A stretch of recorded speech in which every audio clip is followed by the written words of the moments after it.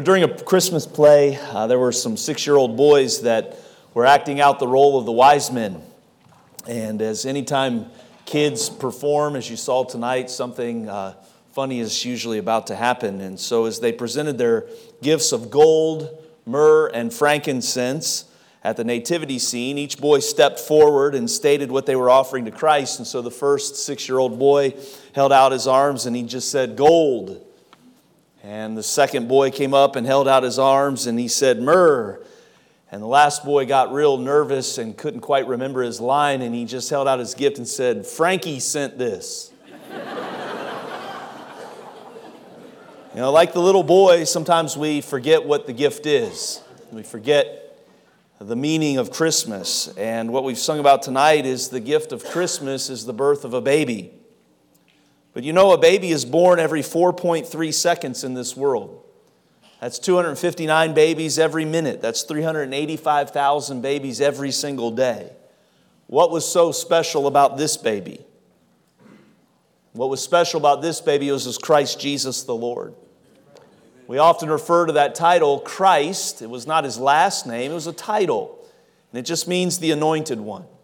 We were able to preach this past Wednesday night that Jesus was the anointed one. He was anointed a prophet to preach the gospel. He was anointed a priest to offer sacrifices for sins. And he was anointed as a king to rule. And so when a baby is born, it's natural to have birth announcements. I know things have changed over time, but when I was born, my parents lived in a very tiny house, just getting started on their way. And I came along, was the firstborn in my family, and I remember my dad. There's a picture of it. I don't remember it. I wasn't really around, but there's a picture. My dad went out and he got a big white bed sheet, and he painted with blue spray paint, "It's a boy." And he hung it on the side of the house, and it covered basically the entire house. Told the whole neighborhood, "It's a boy." Well, now we have fancy cards that we send and digital images that we can send out to everybody, and we can announce the birth of a baby because it's an exciting time. As you understand, before the invention of Instagram and yes, even bed sheets and spray paint, there was a birth announcement that happened so long ago. I want to read to you from Luke chapter 2 and verses 8 through 11. The Bible says, "And there were in the same country shepherds abiding in the field, keeping watch over their flock by night. And lo, the angel of the Lord came upon them, and the glory of the Lord shone round about them. And they were sore afraid." You can imagine they were afraid. "But the angel of the Lord came upon them, and the glory of the Lord shone around, and they were afraid. And the angel said unto them, Fear not, for behold, I bring you good tidings of great joy, which shall be to all people." Here's the announcement. "For unto you is born this day in the city of David a Savior, which is Christ the Lord." The angels announced that a Savior is born. You notice that in verse 11. "For unto you is born this day in the city of David a Savior, which is Christ the Lord." And this was his birth announcement. So tonight, in the brief few moments, I know you've heard an extended amount of music, but if you'll indulge me for just a few moments, I would like to give you 3 thoughts about this birth announcement. Number 1, I want you to notice from our text, the birth of the Savior is good news because it's literal. It's good news because it's literal. You see, good news is only good news if it's true. And what if I showed up to your house tonight after we dismissed, and here come my family pulling in your driveway, and I came out and I got out of my car and I had a giant check and a whole bunch of balloons, and I went up and rang your doorbell and said, "Congratulations, you've won $1 million." That'd only be good news if it was true. And I can assure you, if I show up at your house tonight with a giant check and a bunch of balloons and tell you you've won $1 million, it ain't true. You wouldn't rejoice. That news is absolutely worthless because it's not true. But I want you to notice a couple things in this verse that are very interesting. Notice in verse 11, it says, "Therefore unto you is born this day." This day. Now, we know that most likely it was not December 25th. Now, we're not going to fight and wrangle about that. You can study the scripture. The shepherds were in open fields watching their flocks.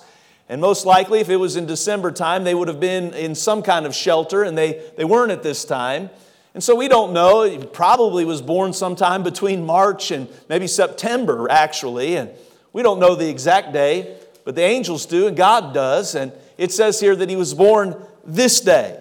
Meaning this, it happened on a literal day in history. We know in this chapter that it happened in a specific time in history when Caesar Augustus was still emperor of Rome. It talks about this day, a literal day. Did you notice in that verse it also says this day in the city of David? It was in a city called Bethlehem. You know, Bethlehem still exists today. It's about 6,500 miles from South Carolina.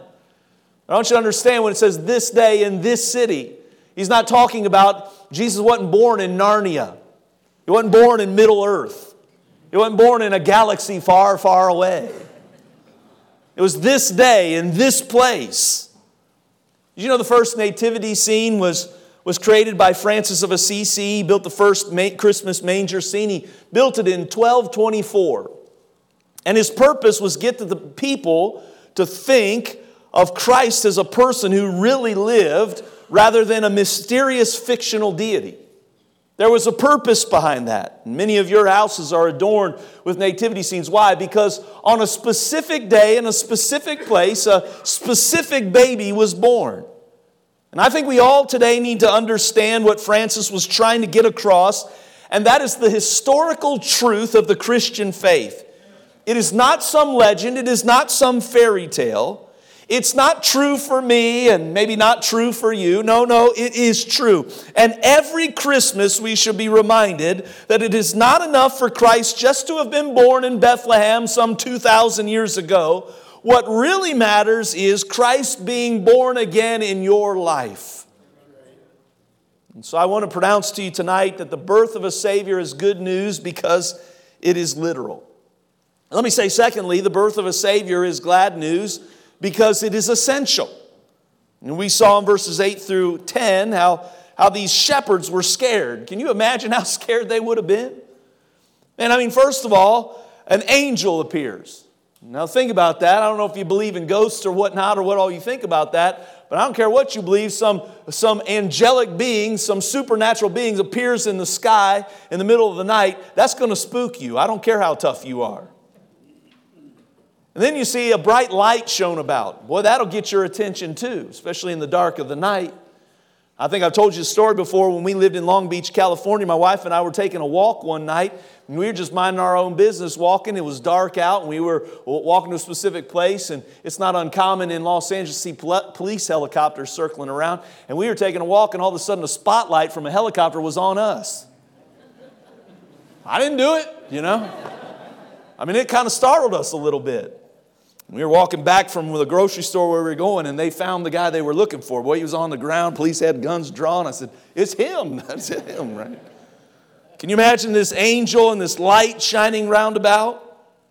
You know, the shepherds were sitting in darkness, and really it's a picture of the lost human race sitting in the darkness of sin and in the shadow of death. You see it in chapter 1 and verse 79 of Luke. When the glory of God in all His holiness suddenly breaks in on people who live in the darkness of sin, really our only response is great fear. Can I say to you tonight, and I mean this, I hope this will sink into you. If you have ever sinned against God, if you have ever sinned one time, if you have ever sinned against God, let me tell you tonight, you need a Savior. Somebody rightly said this, if our greatest need had been information, God would have sent an educator. If our greatest need had been technology, God would have sent a scientist. If our greatest need was money, God would have sent an economist. But since our greatest need was forgiveness, God sent a Savior. You see, we need a Savior most of all, and I thank God that Jesus came first of all to be a Savior. But just like these shepherds that were in darkness, our dark world doesn't always see its need for a Savior. And I'm afraid there are a lot of people in this world that are that way.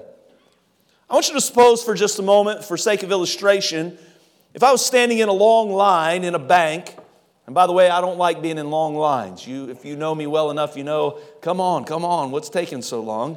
I want you to just imagine for a moment that I was standing in a long line in a bank, and And let's just say, for sake of illustration, my friend Ezra Green comes barging in. We know Ezra Green's good size man, got big hands, and he comes barging in the bank. He runs in and he just puts his big arm or a big hand around my arm and squeezes as tight as he can, and he jerks me by the arm and he pulls me out of line and he drags me outside of the bank. And I would say to him, "What are you doing?" And what if he said, "I'm saving you from the bank"? And I might say to him, I don't need saving. I'm not in danger. I was waiting in line to make a deposit. What are you doing? Now let's change the scenario just a little bit. What if he grabbed me, comes in, rushes in, grabs me by the arm, and rather than being peeved because maybe he ripped my shirt and he bruised my arm and he got me out of line and I was the next person in line, and this time he runs in and he grabs me by the arm and he pulls me out and he rips my shirt and he bruises my arm, but the bank was in the midst of a robbery. That would change the way I view this, wouldn't it? I'd say, "Oh man, I'm glad you came. Thank you for saving me." You see, in the first scenario, I didn't recognize that there was any danger. In the second scenario, I recognize that if somebody doesn't save me, I'm doomed. And you understand, I think there are a lot of people in this world that don't realize that they're in a bad situation. They don't realize that they're at odds with God. They don't realize that it's not someday you'll be under the judgment of God. Right now you're under the judgment of God without a Savior. And they need this essential redemption from a Savior who is the only one that can save them.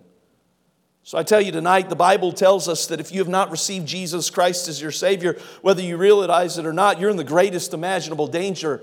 You are in eternal danger. And if you should die without Christ, you will have to stand before a holy God against whom you have committed many, many offenses. The Bible says it is appointed unto man once to die, but after this the judgment. But I'm telling you, if you've called upon the Savior, then you know that when you stand before God, you have an advocate, you have an intercessor, you have a Savior. And I tell you, the birth of a Savior is glad news because it is essential to all of us. All of us have sinned against God. Therefore, all of us need a Savior. I'm going to give you the last thought. The birth of a Savior is global news because it is universal. Did you see in verse 10 there, he says, "Fear not, for behold, I bring you good tidings of great joy, which shall be to all people." To all people. The angel said that this news was not just for shepherds. It was to all people. Now, no doubt these Jewish shepherds would understand that it meant all Jewish people, not just Jewish shepherds, but all Jewish people. But we have come to understand that Luke, the author here, even documented in the book of Acts that he wanted his readers to know that the good news is not just for Jews only. It's not just for shepherds in fields. It's for Jew and Gentile alike. Why? Because this Savior came to die for the sins of the whole world. Did you know in 2022 there was a survey that was done? And it was reported there is as much as $21 billion, 21 billion with a B, of unspent money tied up in unused and lost gift cards. So you think, I got some of that in a drawer somewhere. I lost it. You know, that's amazing. In 1 year, $21 billion in unused and lost gift cards. Some of you thinking, man, I was going to buy a gift card for somebody. I think I might change my mind now. You say, why are you telling us that? Here's why. Because the Savior will only save those that call upon His name. Aren't you thankful tonight that the Bible says, for whosoever shall call upon the name of the Lord shall be saved?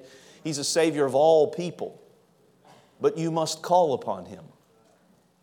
You must call upon Him. I want to close just by asking you a few questions. I like to ask questions. They challenge us to think a little bit. My first question is this. Do you understand the truth of who Jesus is and what Jesus did? This is a twofold thing. You have to know who He was. Our choir has so beautifully sung and our orchestra has so beautifully played about who Jesus was. He was the God-man. Not just a good man, the God-man.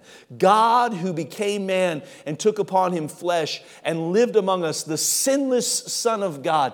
That's who He was. And let me tell you, here's what He did. He died on a cross for sins He did not commit. He died in our stead. He was buried in a tomb and He rose from the dead. And He offers His wounded hands to us and says, whosoever shall call upon me shall be saved.